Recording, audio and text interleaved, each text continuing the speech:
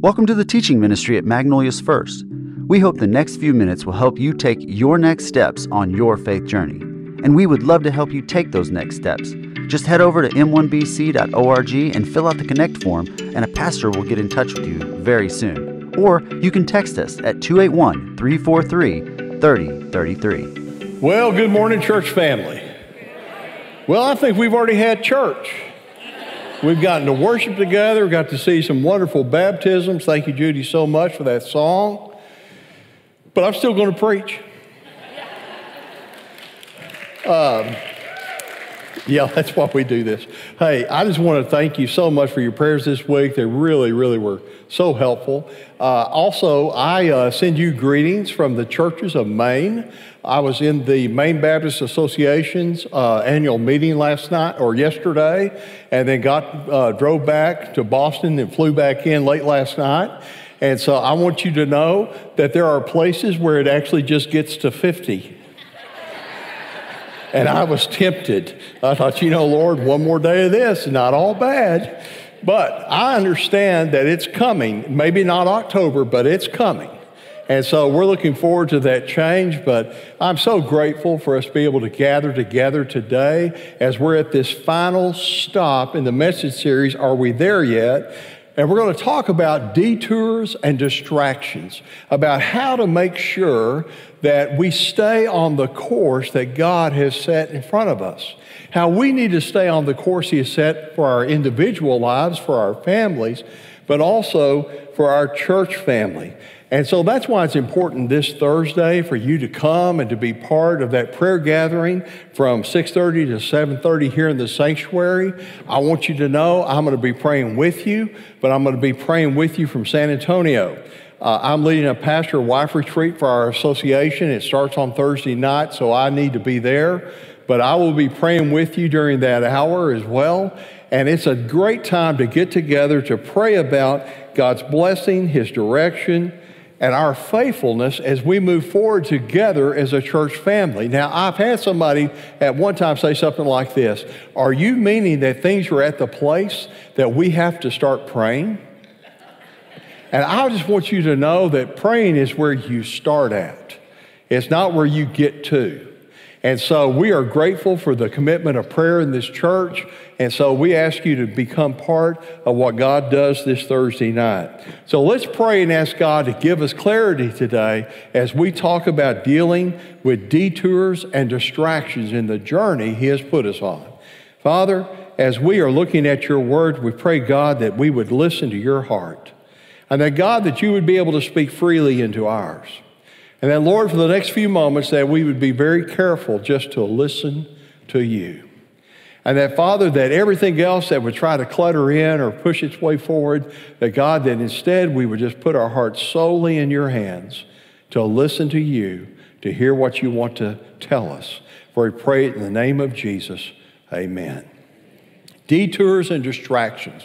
As you read through Joshua chapter 6 and the chapters that follow, you will see multiple times there are things that were happening with the children of Israel that became detours and distractions to them achieving the things that God really wanted for them to have.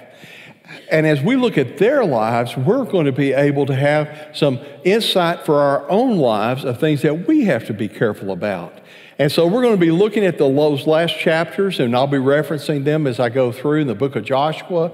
But also, a companion in tandem is Hebrews chapter 12. Because remember, in Hebrews 11, we have the roll call of faith of all these people that have been faithful. We get to Hebrews 12, and the writer reminds us of this, verse 1. Therefore, since we are surrounded by so great a cloud of witnesses, let us also lay aside every weight and sin which clings so closely, and let us run with endurance the race that is set before us, looking to Jesus, the founder and perfecter of our faith, who for the joy that was set before him endured the cross, despising the shame, and is seated at the right hand of the throne of God.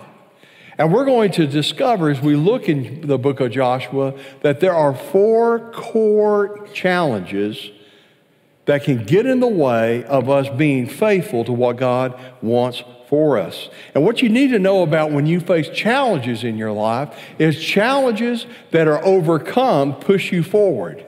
Challenges that block you, that we fail at, push us back. And we're either moving forward or falling back. But the good news is God has given us the ability in Christ to keep moving forward. And I want to be very careful just to say this as we are going into this text. And that is, I want to be clear of the difference between condemnation and conviction. Because sometimes what happens is the enemy comes and the enemy is always ready to condemn. And he wants to push us to condemnation. So we read about something that we maybe need to grow in or need to be focused on. And the enemy comes in very quickly and says, see, I told you you failed at that. I told you that was something that you should be mindful of. I told you that you'll never overcome that. And I want you to hear that that is from the devil because it's of the devil. Because the Bible says that once you become a believer and a child of God through Jesus Christ, there is now what? No condemnation. But what there is conviction.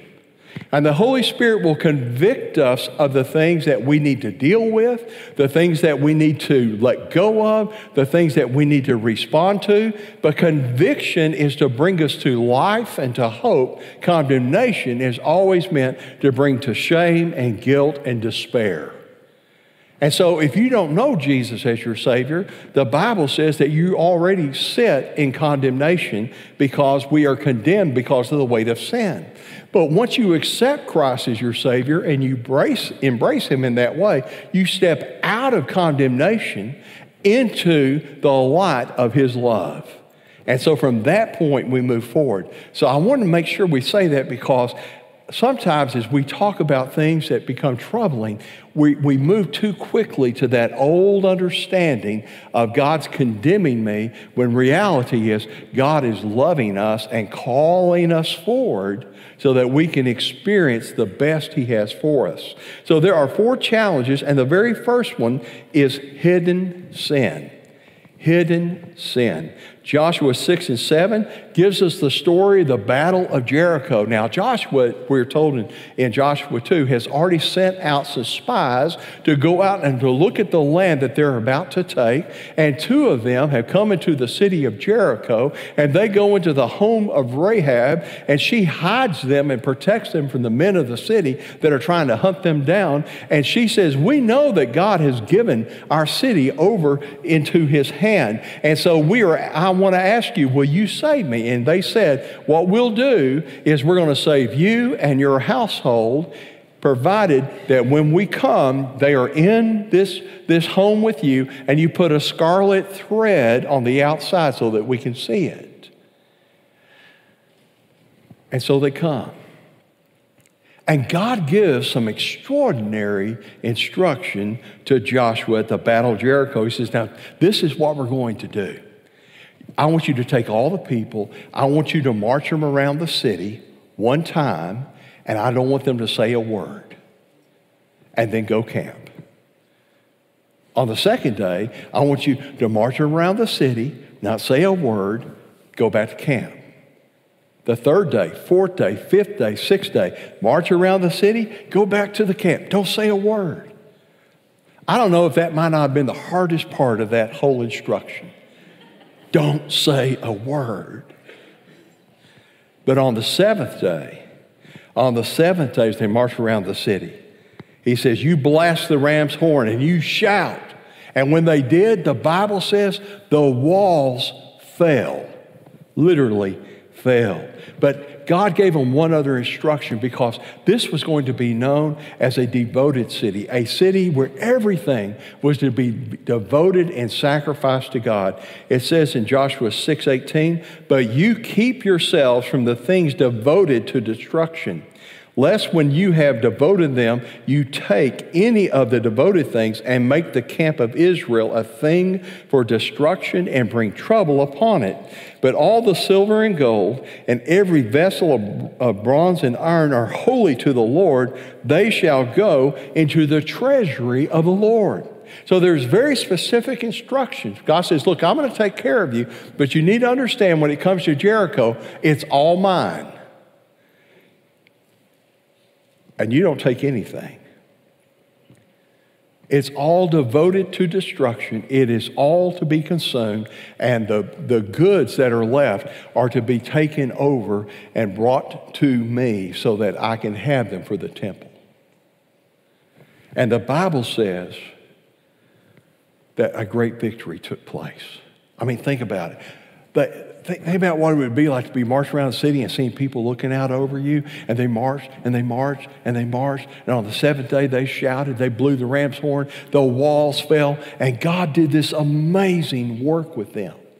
And so they are in the moment of victory. And the Bible says that they then decided, well, we'll go to this next little city that's beside Jericho, very small, by the name of Ai. And we don't all need to go because it's so small. Let's just send 2,000 or 3,000 people up there. And they did. And the people of Ai came out and whooped them. And Joshua falls on his face before God. And he's saying, what is happening? We just had this great victory, and now we're defeated by this very small city. But it says in Joshua 7:1, but the people of Israel broke faith in regard to the devoted things. For Achan, the son of Carmi, the son of Zabdi, the son of Zerah of the tribe of Judah, took some of the devoted things, and the anger of the Lord burned against the people of Israel. And Joshua's praying and asking God, what is happening? And God tells him, get up. There is sin in the camp. And so they began a process of trying to figure out who did what. Nobody came forward. So they did a process of elimination. They finally get down to the tribe of Judah. They're walking through those families. And finally, at the very end, Achan is willing to come forward and say, yes, I have sinned.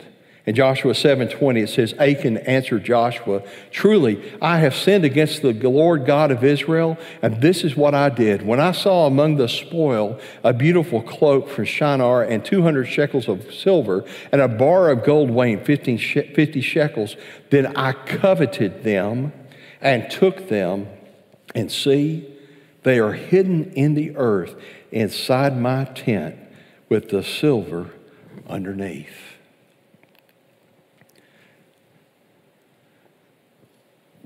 Walked around 6 times, didn't say a word. Achan was faithful. Went that 7th time. But at the point where it mattered so much, when Achan walked into that city and he saw that spoil, he said, you know, I don't think God will miss this. I don't think this such a small thing. I mean, I can hide it on my person. I can take it to my tent. I can dig a hole. I can bury it. No one will ever know. But that choice impacted the whole community. And you see, we all have things in our life that we hope no one ever knows, don't we? I mean, haven't we all done things or thought things that we hope nobody ever knows about? It's shameful to us. But here's what you got to know about hidden sin. God knows. And the danger about hidden sin in particular is that there is some sin that when it happens, we're very quick to acknowledge. Because, for instance, if you say, hey, I have to confess that from time to time I get angry. I got news. If that's your sin, we know. Hey, I've got to confess from time to time I struggle with sharing. We know. But you see what the enemy does is he loves for us to get something into our life that we hide and that we don't want to ever have to confess out loud. Because it starts that cycle of guilt and shame and despair and the sense that I'll never be free. And if anyone ever knew about this, it would crush what they think about me, and I would not be able to be the person that I want to be in their eyes. And that's the nefarious nature of hidden sin. And Achan thought, oh, I will never, ever, ever be found out. But not only was he found out, the Bible says that the consequence of his choice was not just the defeat at Ai. The consequence of his choice was the sentence that was put upon Jericho was now put upon Achan and his whole family. Because you need to know that sin never just affects you. Sin always has a ripple effect as well. What does the Bible say in Hebrews? Let us also lay aside every weight and sin which clings so closely, entangles us, trips us up. The Bible gives a picture of sin, that sin loves to keep pace with us, so that just when we think we're getting our stride, it can put its foot out to trip us. That's why it says, be so careful with hidden sin. Be so careful with sin that you're guarding in your heart, that you're treasuring in your heart, when all you're supposed to treasure in your heart is Jesus. Years ago, we were talking with a group of pastors, and the story that was told was about 3 pastors that got together and said, you know, we need to have an accountability group. And the first pastor said, well, I'll start. I just want you to know, I watch movies I shouldn't watch. I know I shouldn't watch them, but I just do, and I need God to forgive me, and I need to move forward. Another one says, well, I've got to admit, you know, I'm a closet drinker, and you don't know it, but boy, it's every day. And the third one looked at him and says, man, I got to get out of here. And they said, did we offend you? He goes, no. He said, my problem is gossip. And I've got to find a phone. Now, I'm going to tell you, you got to be wise about who you talk to about things.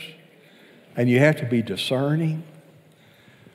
But if you told yourself that one day I'm going to overcome this, one day I'm going to deal with this, one day I'm going to respond to this, one day I'm going to get victory over this, and you find yourself in a cycle where again and again and again and again and again and again and again you can't get free, then you need to build a circle a little bit bigger than just you and invite a trusted person into that conversation for accountability and for growth. Hidden sin. I don't think anyone will ever find out. I don't think anyone will ever know. Here's what you need to know.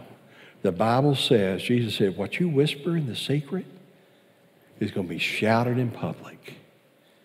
Hidden sin can keep us from being focused on the things that God wants us to focus upon. The second challenge is a lack of prayer. In Joshua chapter 7, as you read through it, part of what you realize when they went and they sought to take Ai, there is no record that before they went to Ai that they asked God if they should go. There's no record of prayer. There's no record of them stopping and saying, God, Jericho was great. What's next? They just kind of thought, well, we've been victorious. We think we got the hang of this. Let's just go on.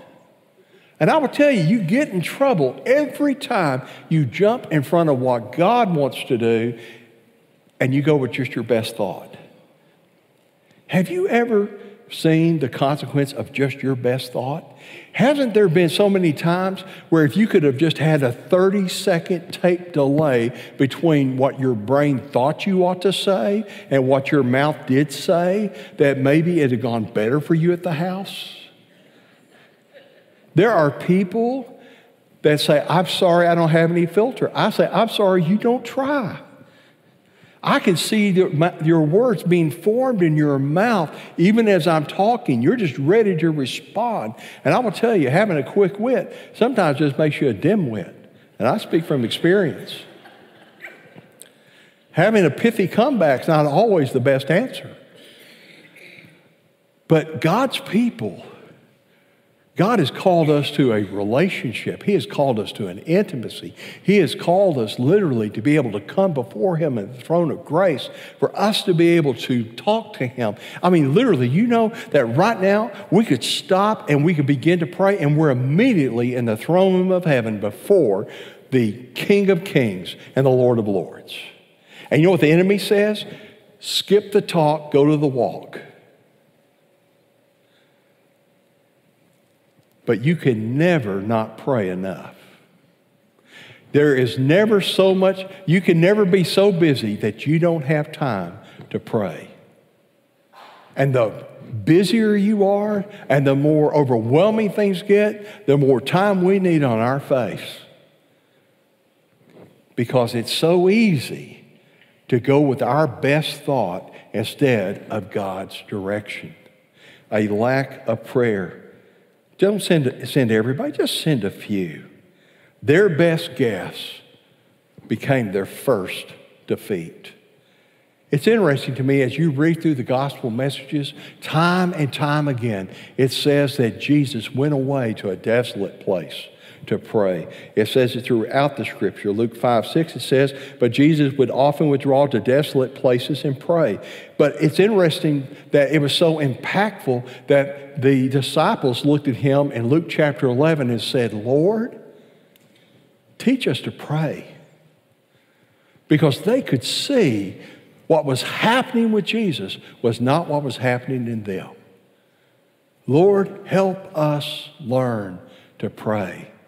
And I just want to ask you where you are today in your journey with God in prayer. Now, I'm very mindful, and I'm with you. I pray in my vehicle. I keep a set of cards I think I've told you about with every church in this association, every pastor, their wife and kids, every staff member, so that as I'm driving, I can go from church to church to church praying for them because of how much time I spend in the car. I use apps and different things to be able to keep a prayer list current and different things.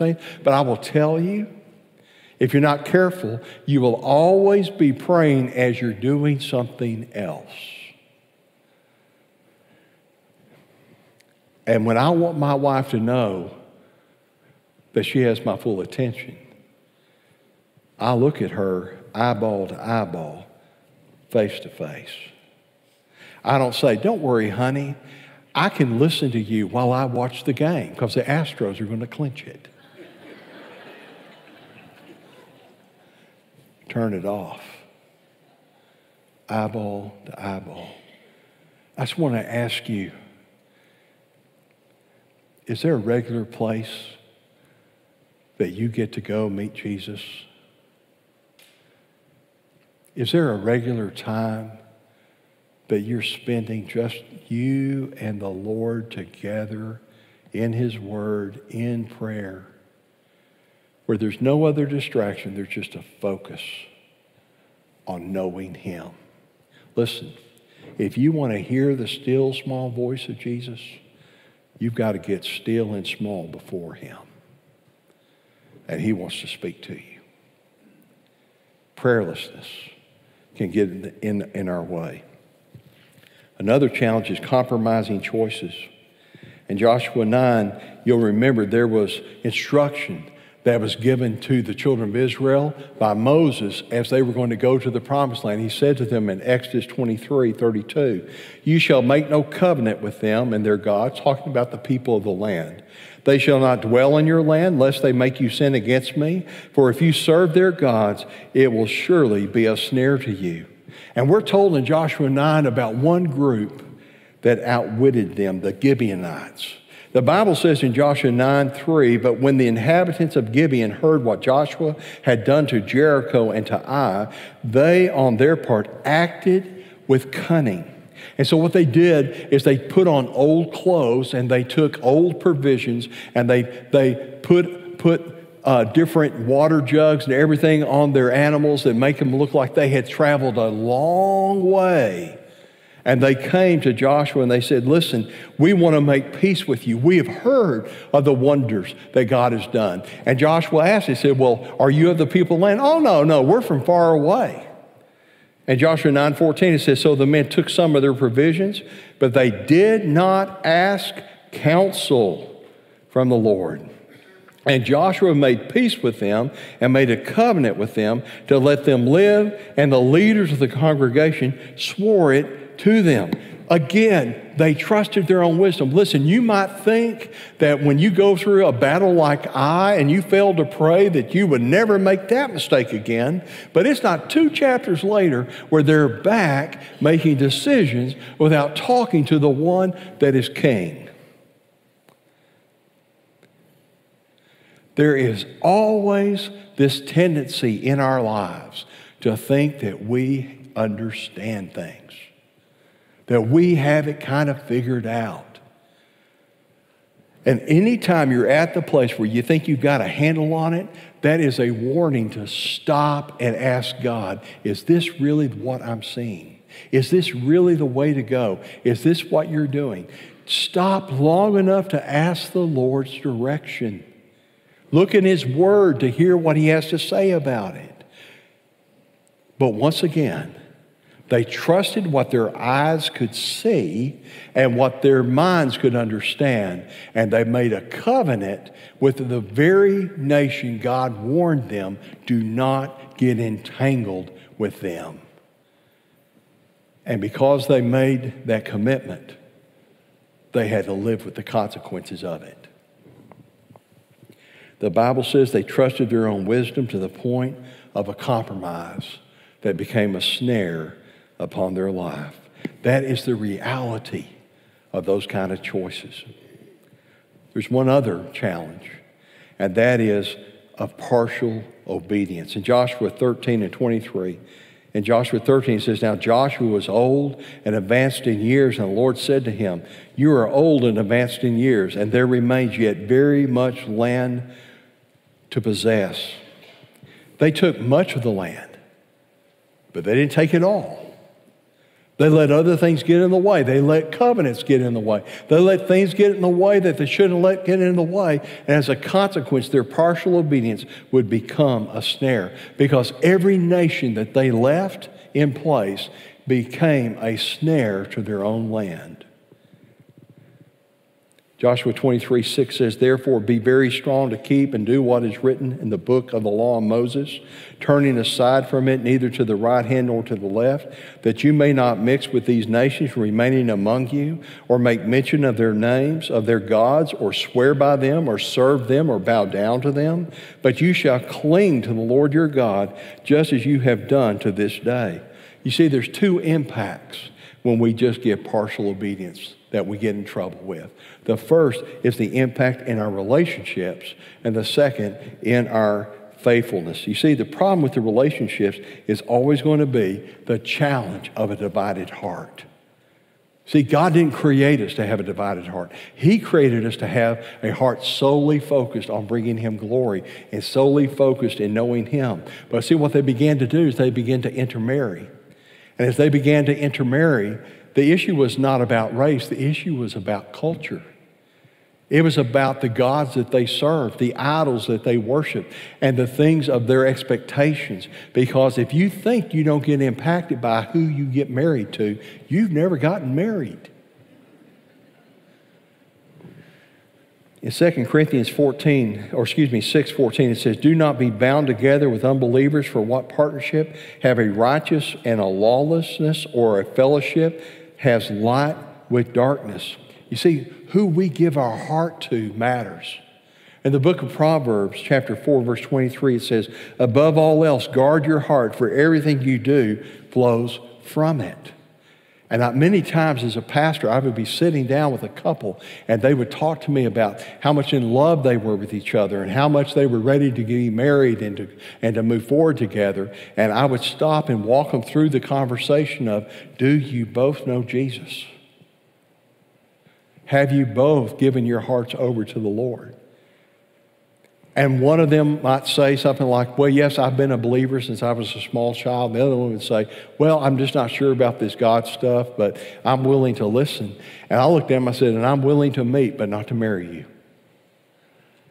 Because if I stand before the Lord and I'm marrying you, I'm entering into a covenant with you. And I'm officiating in a covenantal relationship that the Bible clearly says should not happen until you both are believers.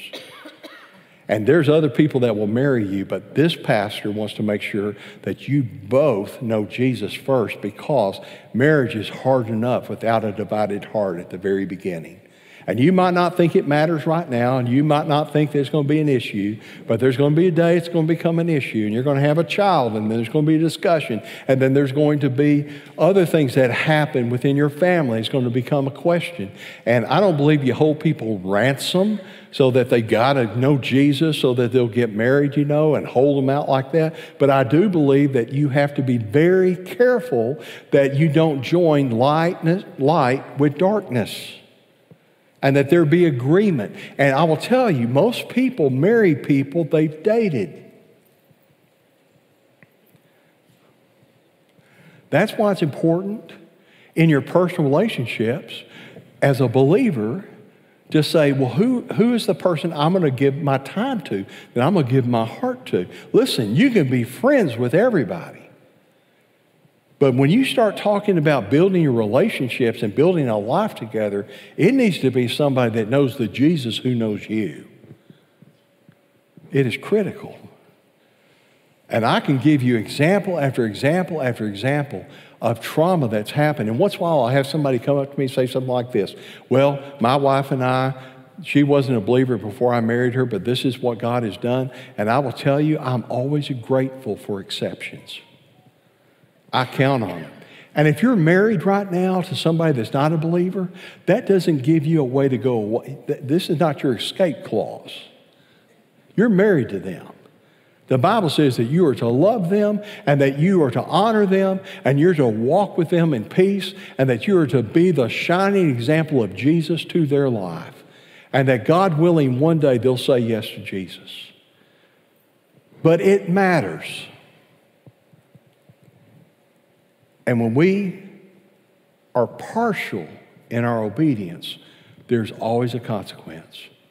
It impacts on our faithfulness, it impacts in our relationships, but it also impacts our faithfulness. It's a challenge of an uncertain heart, because idolatry is always at the door. Now, for the children of Israel, idolatry would have been found in Ashereth or Baal or Moloch, but there's still idolatry today. Idolatry, or an idol, is anything that stands between you and God and receives the focus of your heart. Where you tell God, well, that's fine and good, but I'd rather focus here. I'd rather pay attention over there. I thought about that in March when I was seeing the congressional hearings of the company TikTok. I'm not huge on social media. Some of you probably already figured that out. I posted on Facebook when I had my 40th anniversary. I had more people respond to that because they said, we thought you might be dead. But, but anyway, I'm just not big on it. But you know that there's 150 million Americans that participate in TikTok. The average adult that participates gives 50 minutes a day on the app. The average student gives 90 minutes a day. Now, I will tell you, if you're spending 50 minutes a day in Bible study and prayer, and then you want to go do TikTok, knock it out. But I'm guessing that an app on a phone is getting more time than Jesus is. And I began to question whether or not that was even real, because as I was reading that statistic, and then when we landed about 8:30 last night and we were sitting down, I realized how many people's phones around me lit up, and the first thing they did was they were starting to look at videos. I'm thinking, this explains so much why it takes so long to get off a plane. But it impacts our faithfulness, whether it's social media, sports, work, or hobbies. Anything that stands between us knowing and loving and serving God will keep us from experiencing His best in our life. Now, I don't know where you are today. I don't know what has been happening with you, but I believe that all of us at times deal with things like hidden sin and partial obedience and deal with things that keep us from experiencing the very best God has for us. And I just want to reiterate again, the purpose of this message was not in any way to make someone feel condemned, but it could be the Lord has convicted you that there is a matter that you need to deal with. And you can do that right where you sit. Now, in a few minutes, we're going to have prayer team members here if you want to be able to pray with somebody. But can I just do a little family time with you right where you're sitting? Would you bow your heads with me? And I just ask you, as you have spent this time today and you have been in God's Word and you have been asking God about, am I dealing with hidden sin or a lack of prayer or compromising choices or being partial in my obedience? Can we take just a moment and you quietly, in your heart, before the Lord, in His throne room, just tell the Lord what you're thinking in response to what He's saying to you. Just take this moment.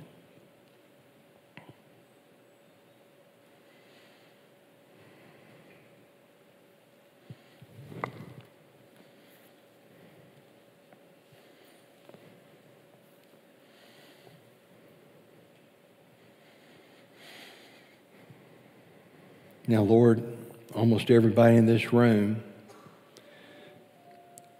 every one of us is, I'm guessing, is probably one of your children.